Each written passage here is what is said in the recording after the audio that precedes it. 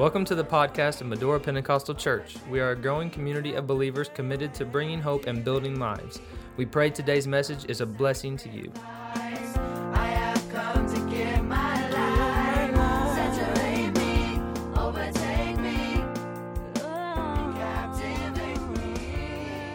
Tonight's going to be a special night.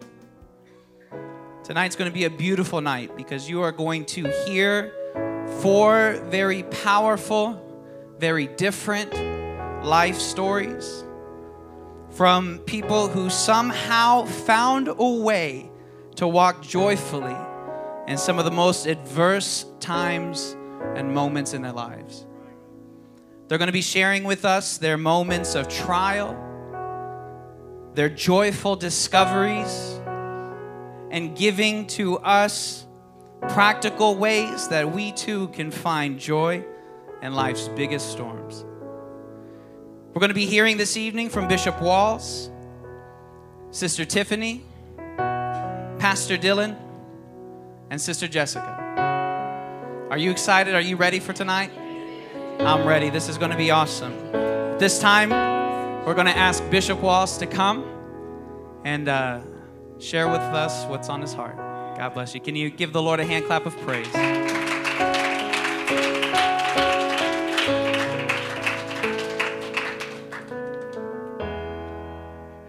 Y'all can go down.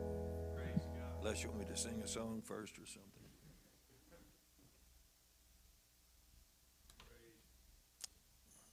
Thank the Lord for his blessings. Thank the Lord for our church family. Yes. Amen. You want to help me preach tonight?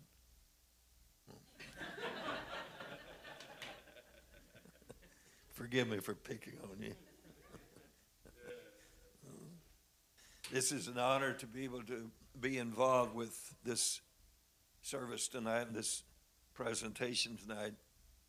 I was given three subjects, I guess is what they would be called, to deal with, that this being a special time of discussion. My first was given, describe the events where you learned that you could still have joy despite your circumstances. And when you've lived as long as I have, I am 49 plus.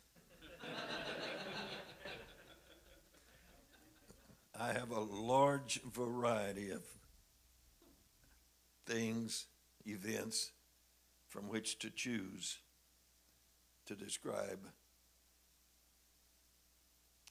that you could still have joy even though the circumstances said you shouldn't have. But what came to my mind when I was first given this subject, I was conducting a prayer meeting in St. Louis on a Monday evening when the phone rang in my office, which was just right off the platform like, and one of the members went to answer the phone, and I had no idea, of course, who it was nor what it was. But when they called me that I had to come to the phone, I realized it was not a fuller brush salesman that was calling. The news that I heard from the one that was doing the calling, which was a preacher in Mississippi, was the most shocking and the most disturbing news that I had ever heard up to that particular time and have heard since.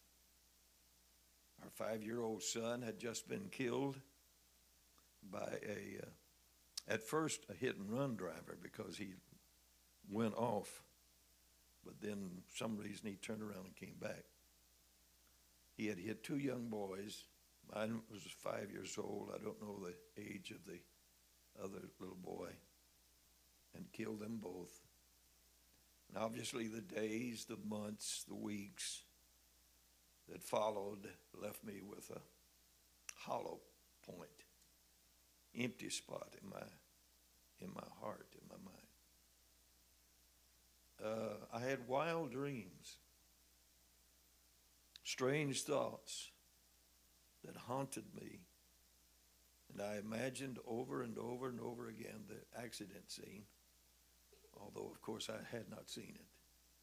But in my mind, I saw it. In my mind, I relived it. Terrible dreams, terrible nightmares, terrible thoughts, wild thoughts, foolish thoughts. Then I don't remember how much longer it was, but sometime later, back in those days, in the 70s, we used to have these Bible conferences, we call them, in which we gather. We have had them here, 2 or 3 day, 2 or 3 night Bible conferences. And I was attending that Bible conference. I remember very clearly standing on the platform while the service was going on. And I'm not too quick to say God told me, but I know the devil didn't. So it must have been the Lord.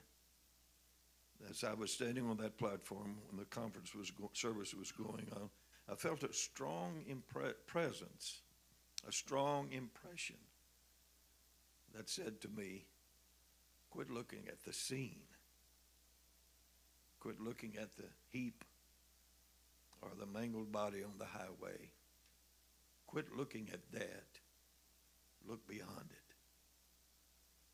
Look beyond it. And look beyond that awful scene, which I had been doing over and over, dreaming about everything. Look to that day of reunion.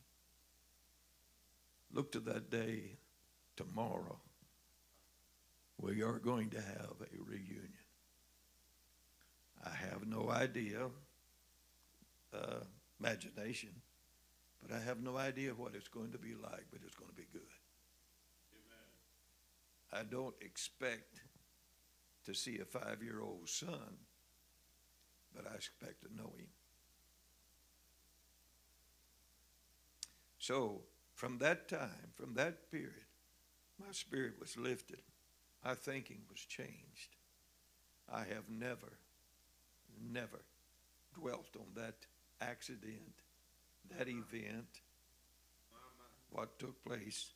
Instead, I've imagined and thought about that gathering around the throne tomorrow. So I think, to me, that was my best way of looking beyond circumstances and having joy. Sure, he would be 53 years old yet last month. And of course, we think of him naturally. Wonder what he'd be like. We know he'd be an apostolic one in God, Jesus' name preacher. But anyway, look beyond your problems. Something that's happened, you can't change it. You can't change it. If it hurts down, and it will. Oh my goodness, yes, it hurt.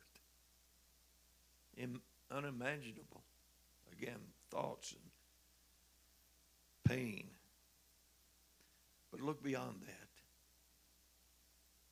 How was it that saying, this too shall pass? Somebody said my favorite scripture.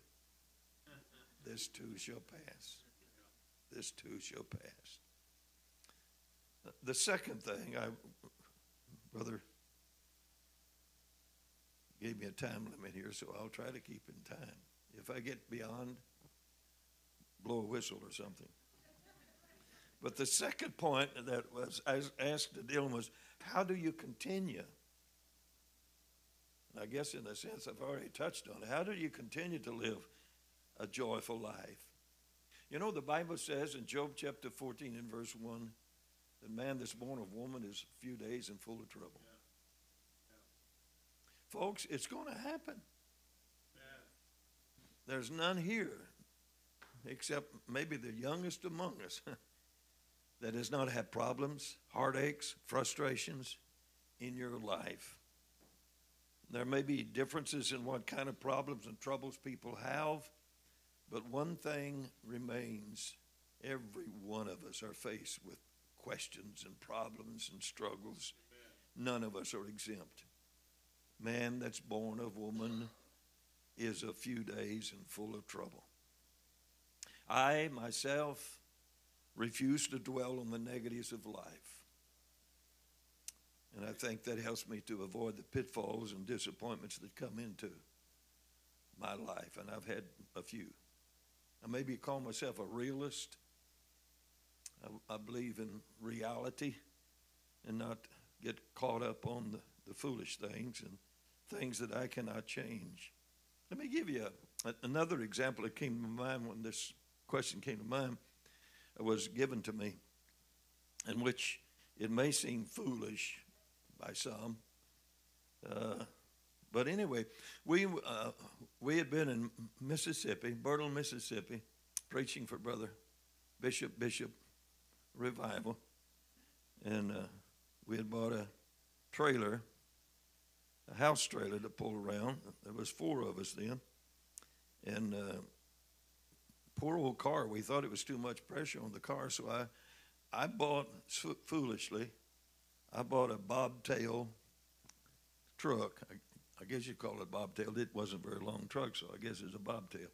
But anyway, I bought a truck, and I pulled the trailer with the truck, and I had Faith that rode in the truck with me, and Sister Walls followed us in her car with David. And he was just a little bitty snot then. But anyway, we were going through Alabama. They had been working on the highway for some reason and had not given any notice. There was no signs anywhere.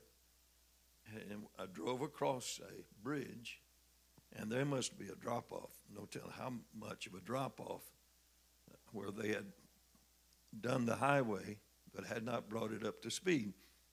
And when I went off that bridge, that trailer popped up off of the ball on that truck, and I could feel it, I could hear it, I could see it in my rearview mirror, and I was going that way, and my trailer was going that way. It ran off the highway, it ran down through the embankment and down through a fence into a farmer's pasture. And I was wondering, of course, what's happening to Sister Walls and and David. Well, when she saw the truck leaving, or the trailer leaving, she thought Faith and I were in that truck, and we were all in a terrible accident. Well, Faith and I were just fine. But Sister Walls, she had screamed, I guess, and hit the brake real hard, real good, and slid around and went off, not all the way off, but started off the highway. And some truck drivers come by and helped her. But anyway, I backed up, and here's the foolish part to some. I backed up to where I could get and see, check on her, and looked at her, and she's reminded me of this more than once since. I looked at that and I said, I wish that hadn't happened.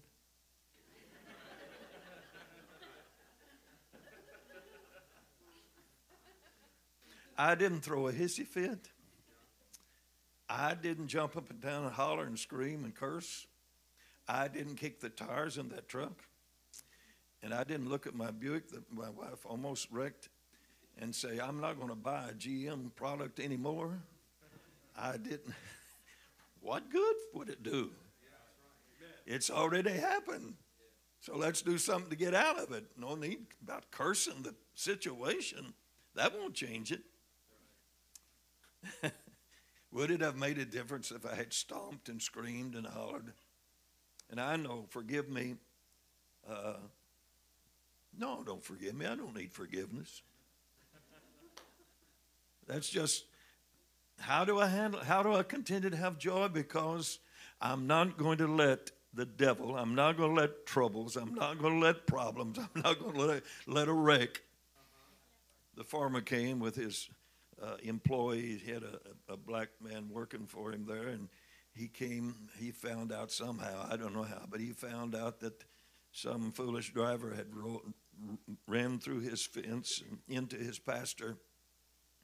So I drove down there with my truck, my bobtail truck,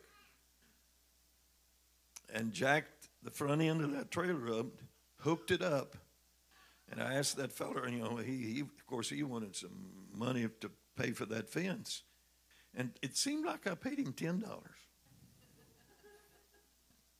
That's my thought. I know it wasn't more than 20, but it seemed like I asked him how much. You know, you got to have this fella to fix your fence. How much do I owe you? $10, I believe what he said. That was an expensive experience. But I hooked that trailer on, went up to where I could get back, went on to our revival in southern Alabama, and I could say a few things about that too. But anyway, but my point is, you're going to have problems. And if you get all fussified and start screaming, kicking the cat, and slamming doors, you're not helping the situation one bit. You're making it worse. Don't lose your cool. Don't lose your joy. Amen. Last but not least, some practical tips, advice, and resources. I've already given you some. But Paul said, this came to mind as well. Paul said in Romans 8, this familiar passage, at Romans 8, beginning with verse 35, it's interesting how he words this. He says, who shall separate us from the love of Christ? Amen. Shall tribulation, or distress, or persecution, or famine, or nakedness, or peril, or sword, as it is written, for thy sake we are killed all the day long. We are counted as sheep for the slaughter. Nay, in all these things we are more than conquerors through him that loved us.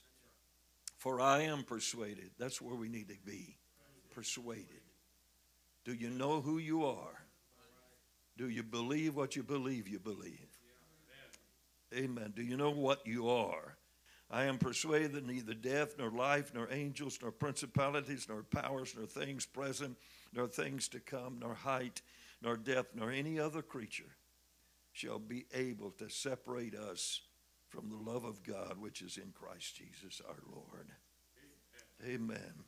You'll notice, again, as I emphasize point to begin with, it's to me of interest that Paul says, who shall separate us? If you have tribulation, it's from a who. If you have troubles, it's from a who. So it don't do you any good, again, to kick the tires on that car that went flat. It's a who that brings these problems into your life. That's the enemy brings into your life to discourage, to frustrate, to make you feel like throwing up your hands and saying, what's the use? When you got trouble, that's no time to quit church. When you're facing disasters and problems and terrible circumstances, that's not the time to quit church. That's not the time to blame God. No way. And I know there are things that happen to us that we say, and it's not wrong to say why. We're human. We're human. And I suppose if we didn't say why, I'd wonder if we were humans. But it's not wrong to say why. We may never understand. I don't understand that heap in the highway, that accident. I don't understand it. But I'll never have the answer to why. But I have the blessing, the grace, the strength, the sufficiency to see how to go on regardless of what has happened. Amen. One of these days we're going to understand it all by and by. As Paul said, we are more than conquerors. I'm stronger than a flat tire. I'm stronger than a wreck. I'm stronger than somebody cursing me out. I'm stronger than that. I'm a child of the King. And my hope is in that great tomorrow. Amen. So I'm going to hold on to his promises. And after all, John it was in 1 John 4:4 said, ye are of God, you are of God, little children, and have overcome them. Because, how? because greater is he that is in you than he that is in the world. When you're down in your mully grubs, hold on to the unchanging hand. Amen. You might be as a Jonah in the belly of that whale, but cry out and say, he's my salvation. He's my salvation. When it's all over with, I'm going to have victory. If we allow things or people separate us from church and from God, then we are weaker than they are. They are the stronger. I don't want anybody to be stronger than me. I know this, again, is, well, I better not go there. Let's not talk that. I refuse to allow anyone or anything to destroy my faith in church and my faith in God and my faith in the people of God. I've seen 2 or 3 hypocrites, but they're not going to keep me from God. I've known of 1 or 2 preachers that committed adultery, fornication, they quit church, quit preaching, but I'm not quitting. I'm not quitting. My confidence is not in Bishop Snodgrass. My confidence is in nothing less than Jesus' blood and righteousness. So stay in church. I don't care how hard it is. I don't care the problems. I don't care the struggle. I don't care the heartaches. I don't care the tears. I don't care the pain. I don't care the discomfort. Stay in church. Don't turn loose. If you've got an ounce of faith, that's more than the devil has got. Amen. If you feel so weak in your prayer, that's powerful in the eyes of the devil. Greater is he that is in you. But I don't feel much. If you feel anything, that's much. That's enough. That's enough. Worship God regardless of how you feel. Pay your tithes. Let me throw that in there. Pay your tithes. Give liberally to the work of God. You see, this, I know that's a preacher talking, pay your tithes. But people are missing out on the blessings of God because they are not faithful to God. I'll guarantee you, I'll assure you, if you'll pay your tithes and give your offerings and be faithful to church, you'll overcome, you'll be stronger, you will have victory in your life that you would not otherwise have. Get involved in church activities and get involved and read this. Yes, sir. Read this. Yes, sir. Read this. Amen.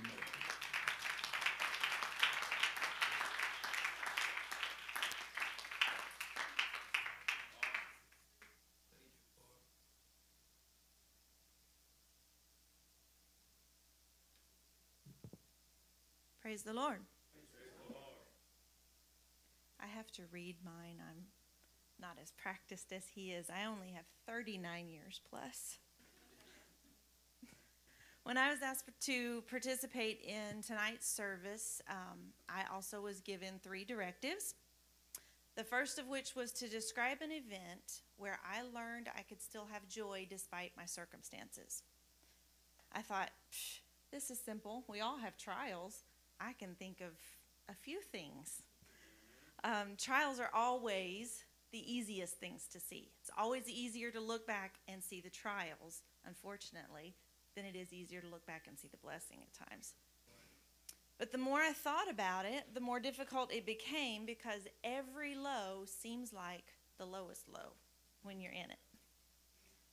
In 1999, I went through divorce, and I was a young mother of a 3-month-old.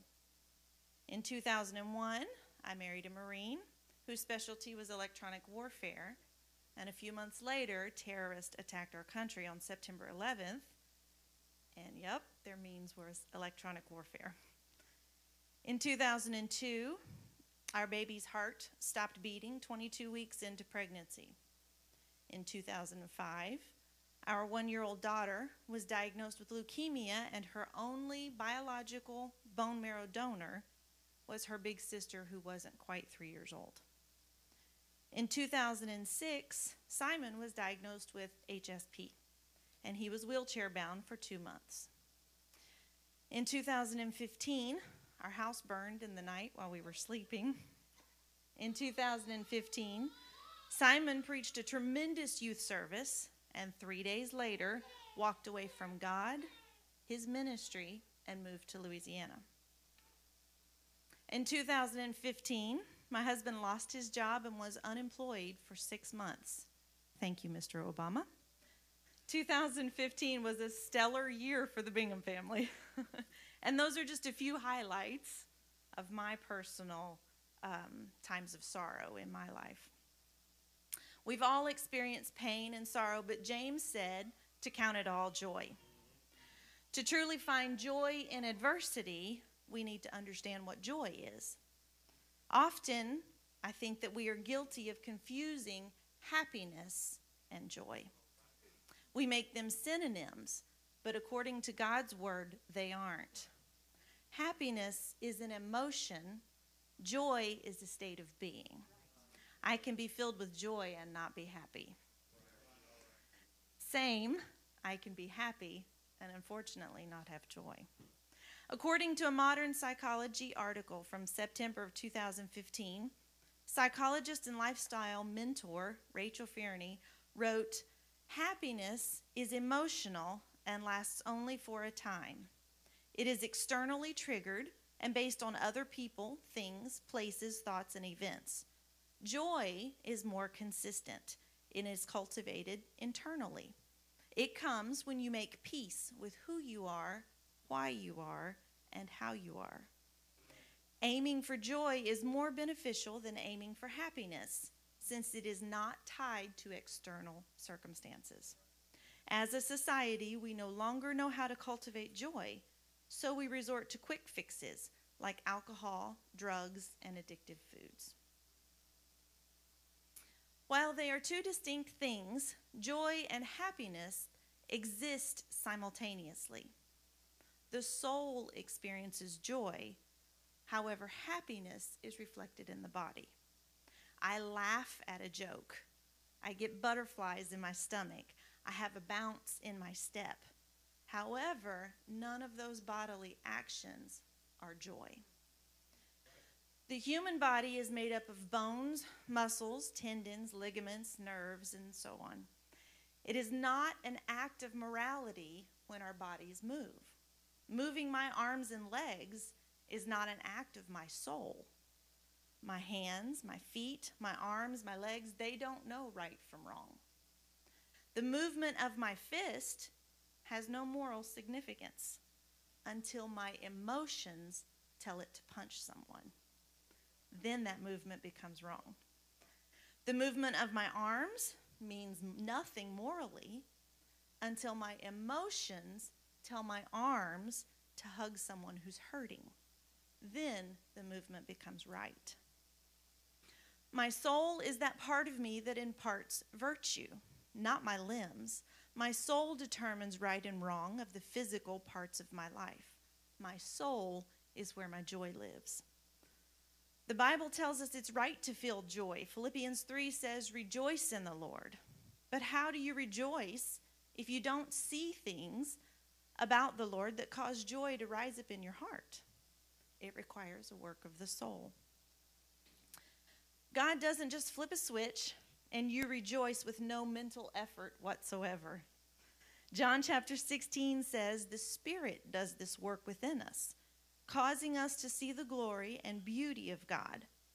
This calls joy from our soul. Jesus said, "It is a joy that no man taketh from us."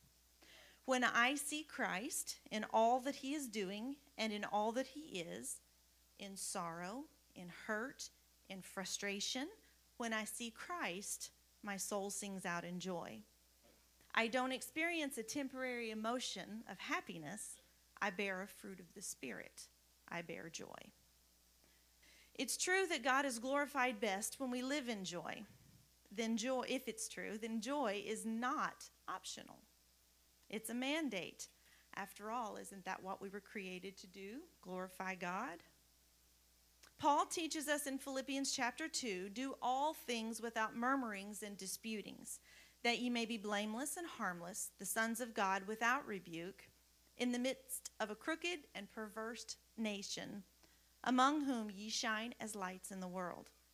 I can think of a dozen situations where it feels so much better to mumble and grumble, to murmur and dispute. Situations where it feels better to say, this isn't fair, or this hurts, or I'm not strong enough to go through this again. But Paul admonishes us not to murmur, because to complain is the opposite of joy. Another example can be found in Philippians 3. Paul said, finally, my brethren, rejoice in the Lord. To write the same things to you, to me indeed is not grievous, but for you it is safe. Beware of dogs, beware of evil workers, beware of the concision, for we are the circumcision, which worship God in the Spirit and rejoice in Christ Jesus and have no confidence in the flesh. He didn't say rejoice while the sun is shining and then stop to deal with the conflict and then go back and rejoice. No, he said rejoice in the Lord and beware of dogs and evil workers. This is simultaneous. 1 Peter 1, 3-6 says, Blessed be the God and Father of our Lord Jesus Christ, which according to his abundant mercy hath begotten us again unto a lively hope by the resurrection of Jesus Christ from the dead, to an inheritance incorruptible and undefiled, that fadeth not away, reserved in heaven for you, who are kept by the power of God through faith unto salvation, ready to be revealed in the last time, wherein ye greatly rejoice, though now for a season, if need be, ye are in heaviness through manifold temptations. Again, Peter didn't say rejoice until the troubles come, then pick it up again when they leave. He said greatly rejoice, though now you are in manifold temptations. These things are happening simultaneously. 2 Corinthians 6:10 says, as sorrowful, yet always rejoicing. Again, sorrow and joy happening simultaneously. God, through the Apostle Paul, calls us to rejoice in the Lord always. And again, I say rejoice. Let your moderation be known unto all men. The Lord is at hand. Be careful for nothing, but in everything by prayer and supplication with thanksgiving, let your requests be made known unto God. And the peace of God, which passeth all understanding, shall keep your hearts and minds through Christ Jesus. These are simultaneous events, another example of joy in adversity. When troubles come our way, and they will, we have a promise that joy will not die. The joy of the Lord is not killed when sadness arises. It doesn't die when sorrow occurs. Are there going to be days that we shake our fists in frustration? Yes. Are there going to be times our shoulders bend from the weight of burdens? Yes. Are there going to be times when sorrow causes us to feel like our hearts are literally breaking in two? Yes. Are there going to be days when thinking of the future causes fear and uncertainty? Yes. But count it all joy. Joy and sorrow are not sequential but simultaneous. They have been dark days and even darker nights. Times I thought to myself, if I would just do it my way and not God's way, I bet I could fix this real quick. I have struggled through the frustrations of life. I've been misunderstood. I've had my words twisted and convoluted. I've been talked about behind my back and mocked to my face. There have been days when I knew my only solace was hiding away in my secret place to pray, only to find that the ceiling was brass and my words bounced back in my face. Psalm 30:5 says, weeping may endure for the night, but joy cometh in the morning. This sounds like joy comes after. Weeping may endure in the night, but joy comes in the morning. That sounds like it comes after, but it doesn't. We want to group the words together like this. Weeping may endure for the night, but joy cometh in the morning. But that's a different meaning entirely. That sounds like we're living in sorrow, but if we hold on long enough, that joy will come through. It'll show up in the morning. But if you read it this way, weeping may endure for the night, but joy. cometh in the morning. That phrase, but joy, means continual ringing or outcry. Joy is calling out from our souls even while we're weeping. It hasn't been replaced by the weeping. We aren't in pain now, anxiously awaiting for the sun to rise, so there's joy once again. It's still there. The scripture isn't telling us that eventually in the morning joy will show up. It's reassuring us that in the morning the weeping will end. When physical pain arises, joy. When emotional pain arises, joy. When fear arises, joy. When painful memories surface, joy. When the day is too long and the clouds are too dark, joy. To have joy in trials is not to deny pain. It's to recognize the fact that they exist simultaneously. Just as an expectant mother can go through the pain of birth and still have joy thinking about what's yet to come. I would encourage you, if you are a memorizer, I would encourage you to memorize these following scriptures. If you aren't good at memorization, write them on sticky notes. Stick them in your glove box. Stick them on the inside cover of your Bible. Hang them on your desk at work. Anywhere that you'll see them. And when you're in the midst of a trial, pull them out. If the Bible is our sword, then use it to fight. 1 Peter tells us to call up the joy in our soul by reminding ourselves of 3 eternal promises. 1 Peter 1:3, Blessed be the God and Father of our Lord Jesus Christ, which according to his abundant mercy hath begotten us again unto a lively hope by the resurrection of Jesus Christ from the dead. Our first reminder of joy is new birth, salvation.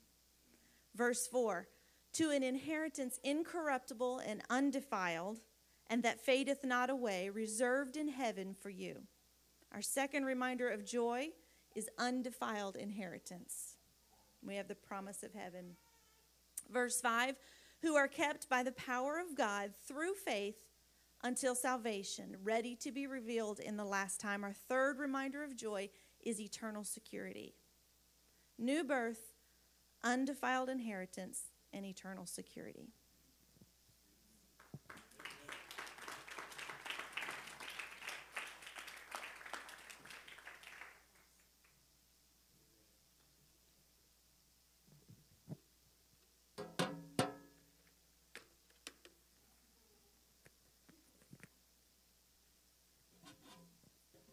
Praise the Lord, everybody. Isn't God so good tonight? So good. I'm so thankful for the testimonies we've already heard, and I just look forward so much to what God's going to continue to do in this place. We'll get to this later. Don't worry about that right now. So first, I'd like to describe the situation that I learned that I could be joyful in the midst of adverse situations, in the midst of situations I didn't understand, in the midst of situations I was bitter about, in the midst of situations I just didn't know. In May 2012, I'd just finished my first year at the University of Southern Indiana. I'd studied math education. I'd just met a beautiful young lady named Katie Brewer.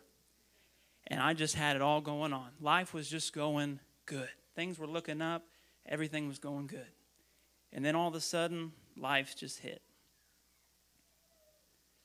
So as a backstory, my grandpa Jack, this is my father's father, my grandpa Jack and I were great friends. We were known to be really, really good fishing buddies. So I would go there for weeks at a time and just spend time there, and it was really great. Towards the end of his life, he got a houseboat, so we didn't have to have travel time back and forth to the lake. We would just sleep on the lake, fish at night, wake up, and fish some more during all day. It was great. So my grandpa Jack had been, at this particular time, a year prior, he had been diagnosed with lung cancer. He was undergoing chemo treatments, but was growing weaker. And this particular weekend, I'd come to see Katie and was able to spend the weekend at Joe and Peggy's. We went to church that Sunday night, and after church, we were on our way to Steak and Shake in Bedford, just some fellowship after church. As we were walking in the door, I got a phone call, and the phone call told that my grandpa Jack had passed away Although I thought I'd been mentally preparing for so long, I thought that I was ready for this. Mentally, I knew it was coming, and I was ready. The phone call still crushed me to my core at this loss. So I decided in the morning I would get up early, make my way home to be with my family. However, I woke up early in the morning to a phone call from my mom telling me that I had to get home right now, that something had happened with my dad. She wouldn't tell me what happened. She just told me that I had to get home right now. Confused and frightened, I hurriedly got in the car, packed everything, and was on my way. And about halfway through my drive, I had 45 minutes left in my drive, and the phone calls just started rushing in. Dylan, where are you? Dylan, you better hurry. Dylan, what's going on? Where are you at? Why are you not here? Everybody was calling me, saying, what's going on? What's going on? And finally, a phone call came in, and the person said, Dylan, I hate to be the one to tell you this, but you deserve to know. Your dad's passed away. So within about 8 to 10 hours, I lost my grandpa, and then I lost my dad. It was by God's strength alone that I could drive the rest of the way home. I have no idea how I got there. As I got home, I'd never seen so many people at our house in my life, just family everywhere. And as I pulled up, I abandoned the car apparently because I couldn't find my keys anywhere. I threw them somewhere in a frantic dash to get to the garage. And as I got to the garage, I saw my dad's body laying on the floor in the garage, and I collapsed. He died from an accidental drug overdose. He was helping administer morphine cream to my grandpa while he was in recovery, and he didn't wear gloves, which you're supposed to do. And it reacted with the pain medicine that he was already prescribed, and it proved too much for his body to handle. That week, I thought those moments were so hard, and they were, but that week would be the hardest week I'd ever faced. Because Tuesday and Wednesday would be the viewing and funeral for my grandfather, and Thursday and Friday would be the viewing and funeral for my dad. That whole week, I stood in God's strength. In moments, I felt like I had no more strength to stand. God was faithful.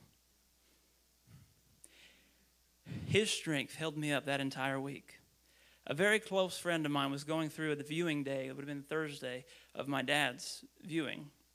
He came through and he hugged my neck, and he said, Dylan, are you okay? I said, yeah, I am. And then at that moment, I kind of stopped. And in my head, I was like, I am okay. Why? Why am I okay? And you start to reason with yourself, is this, am I really feeling the weight of what's going on here? Am I being insensitive? Do I not realize, am I just numb to what's going on? I didn't have the strength to stand, but I was still standing somehow. In difficult moments, and in any moments for that matter, we're not called to stand. We're called to lean on His strength. We aren't called to understand everything that happens. We're just called to trust. God, I don't understand. I don't have the strength, but I'm leaning on you, God. I don't understand what's going on, but you've been faithful, so I know that you know what's going on. In the middle of painful and difficult moments is where we can learn the most if we'll keep our hearts open to God, not close ourselves off and let bitterness and anger and malice and confusion get in and destroy the root of what's going on. But if you keep your mind open to what's going on, your heart open to God, He will teach you more in those moments than you ever thought possible. Amen. My relationship with my father was very hard. At times we were so close. But he was an alcoholic and had used drugs recreationally. This is why we had such a hit and miss relationship. At times we were the best of friends and we were inseparable. And then at times he would slip away and isolate himself from me. But I still loved him so much. And he loved me. When I lost him, it hurt more than I could imagine. But my Heavenly Father was teaching me how I can lean on Him even more in ways that I had refrained from leaning on God as a fatherly figure. When that father figure was removed, I found new ways I could lean on God. I found new ways that I could pray and say, God, I don't have anybody for this. I need you for this. And God was there. Moments that I didn't know I could trust God with that. Moments I didn't know I could pray like that. I didn't know I could have such an amazing sonship relationship with God in that manner until God led me that way. When I married the most amazing woman in the entire world who's going to take care of our son right now, God didn't just give me her, which would be enough, and I'm glad she's not here to hear me say that. But he didn't just give me her. I also got a family. And in that family, I got a father-in-law. So God may have taken my father, my biological father, but he gave me one of the most amazing men in the entire, I would say top 5 ever walked this earth. Top 5. He's the best man that's ever walked. So he may have taken my father biologically, but he gave me a man that I can look to, that I can mirror my life after. God's so faithful. He will never take anything from you unless something else is already on the way. When he took the children of Israel out of Egypt, he was taking them to the promised land. When he takes something from you, if you'll keep your heart open and keep your mind expectant that God is faithful, he'll bring something else. And you'll say, God, I never knew. I never knew. God is so good. So how do you continue to live a joyful life when adversity happens, when life just happens? I think there's, to me, let me say this. To me, there are 3 keys to living a joyful life, the things that I cling so closely to.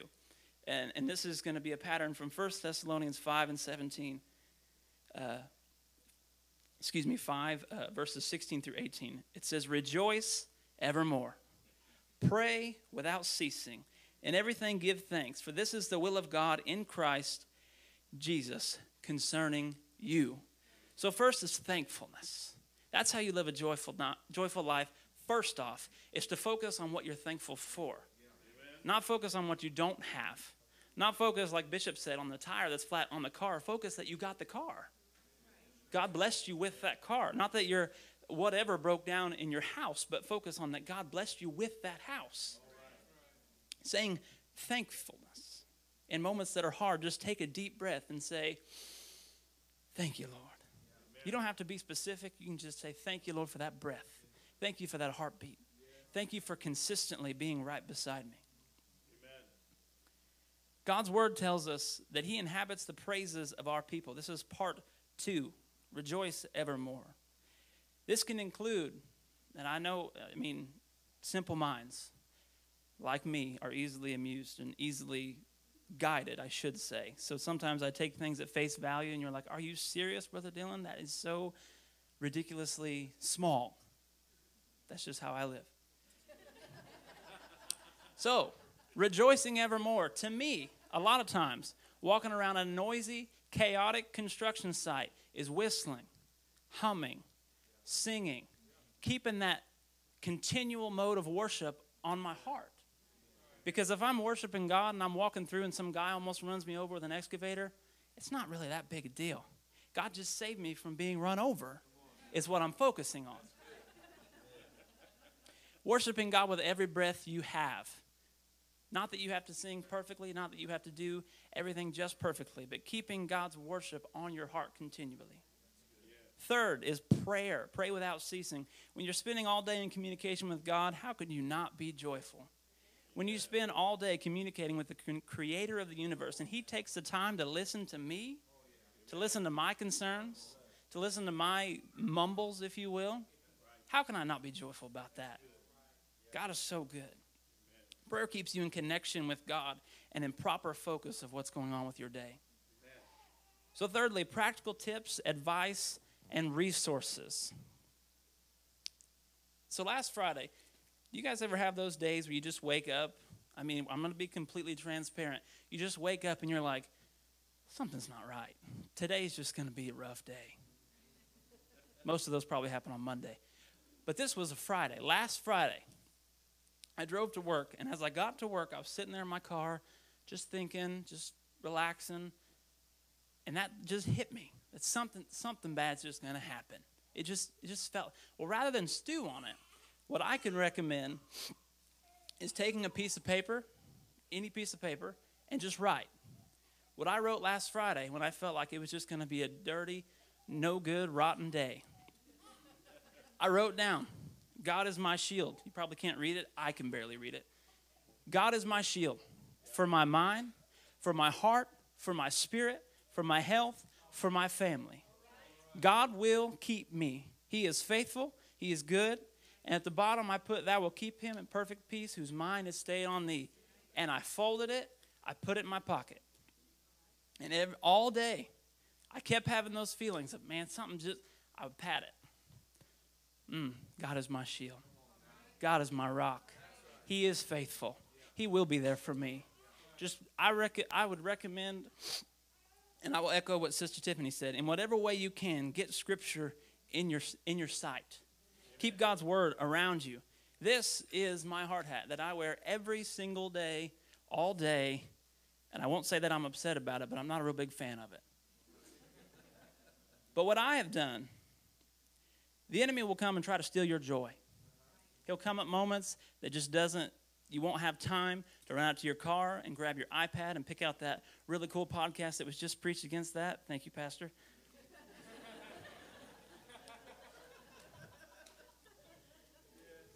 So when the enemy comes in, when I'm at work and the enemy comes in and tells me that I'm weak, he tells me that I'm just powerless, I can pull this hard hat off and look right there on the bill at Acts 1:8. It says, you shall receive power after that the Holy Ghost has come upon you. And I go back about my day.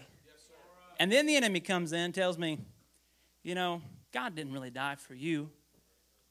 You're not really, are you really think you're saved? You really think that God, well, Acts 2:39 in this handy-dandy hard hat tells me the promises unto you and to your children and all that are far off, even as many as the Lord our God shall call. And I go back about my day. And then the enemy comes in, and I just feel overtaken. I just feel like I can't make it another step. Then I pull it off again. And on that bill, I've got 1 John 4:4 that tells me, greater is he that is in me than he that is in the world. And I go back about my day. See, what happens when you do that, and I don't even know where I got the idea to do that, but I did that with in mind what Elder Brother Gill used to say, don't argue with a crooked stick, just lay a straight one next to it. So when the enemy comes in telling you all this false lies and ridiculous stuff, don't argue with it. Don't try to argue, well, I am too strong. Watch that. Just pull it out. Just pull it out. When the enemy comes in and tells you that you're a mistake, that you're flawed, that God could never create anything like you, you can just look at wherever you got it written and say, well, Psalms 139:14 says, I'm fearfully and wonderfully made. God's so good. I hope this encouraged you. I want you just to know practical ways that you can live a joyful life. And it doesn't have to be complicated. Just whatever you got. I had a marker and a piece of paper and an unfortunate part of my uniform. So I want to encourage you just in whatever way that you can, remind yourself who you are. Remind yourself that God gave you joy. And nobody can take that from you.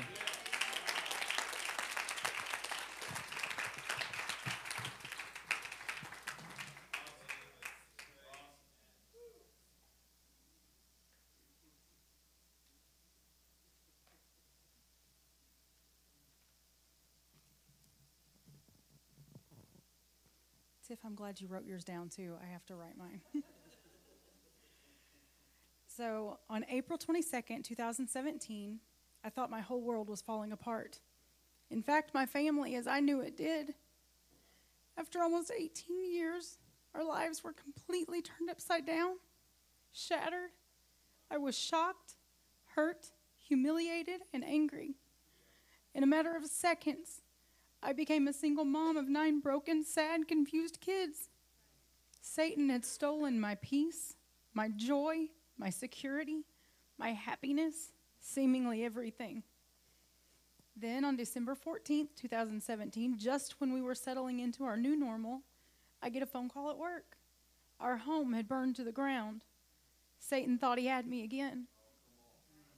In April of 2018, I had blood clots, putting me in the hospital, and I was diagnosed with cancer. And this past Friday, I was told it was much, much worse than we thought. Surely the devil feels good about himself now. This is not how I had my life planned out. My plan was broken. So how do I live a joyful life after all this? Simple answer, I know who I am. I'm a princess. I'm a daughter, not just of any king, but of the King of Kings. As Sister Teresa said, the last time I checked, I win. I have a competitive nature. I like to win.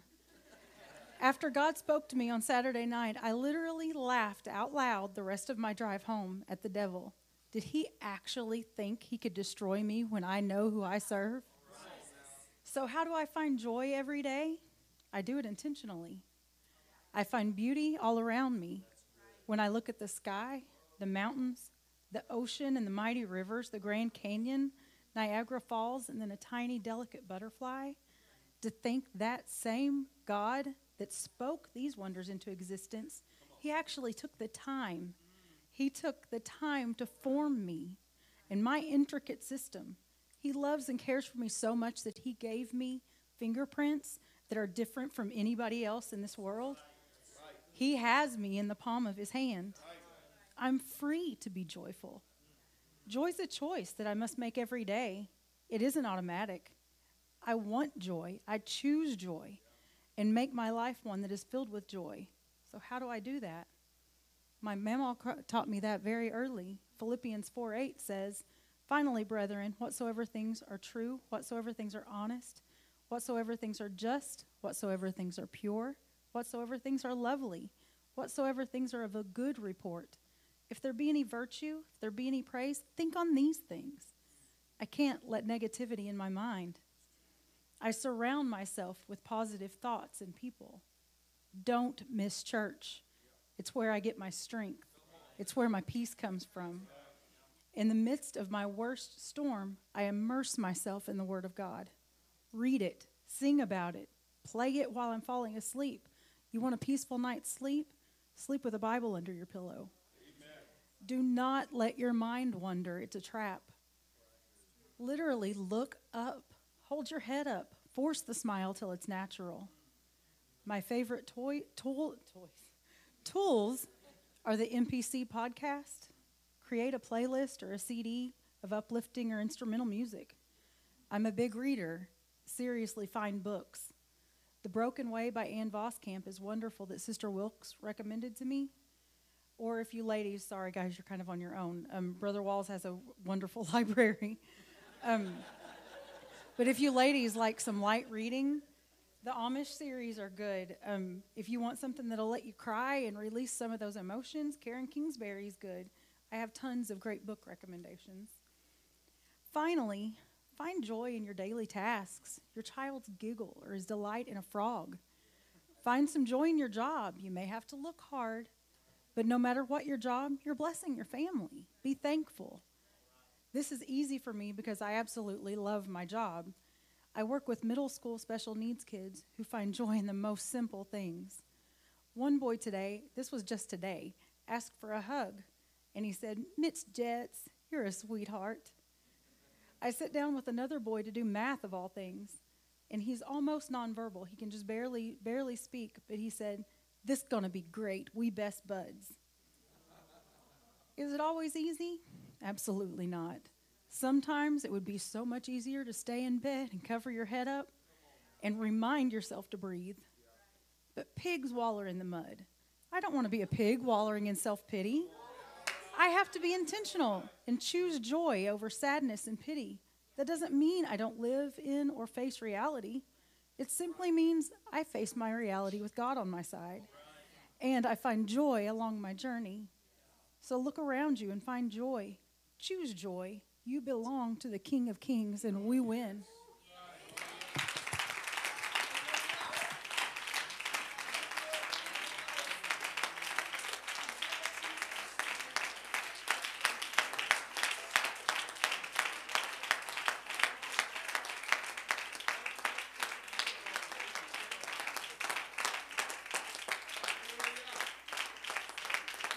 Come on and praise the Lord today. Hallelujah!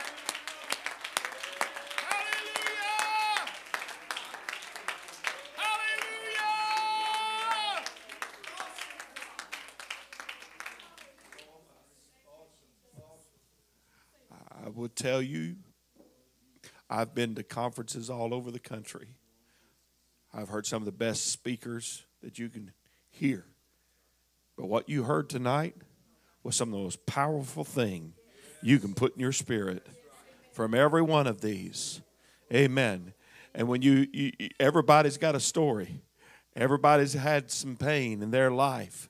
But every one of them had that consistent thing is that I know who I am. I know who I am. I know when you know who you are in God, hallelujah, you can make it and overcome. Oh, thank the Lord today.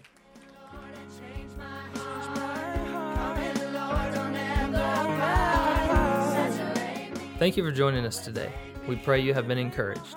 If you would like more information about Medora Pentecostal Church, you can check out our website at www.medorachurch.com.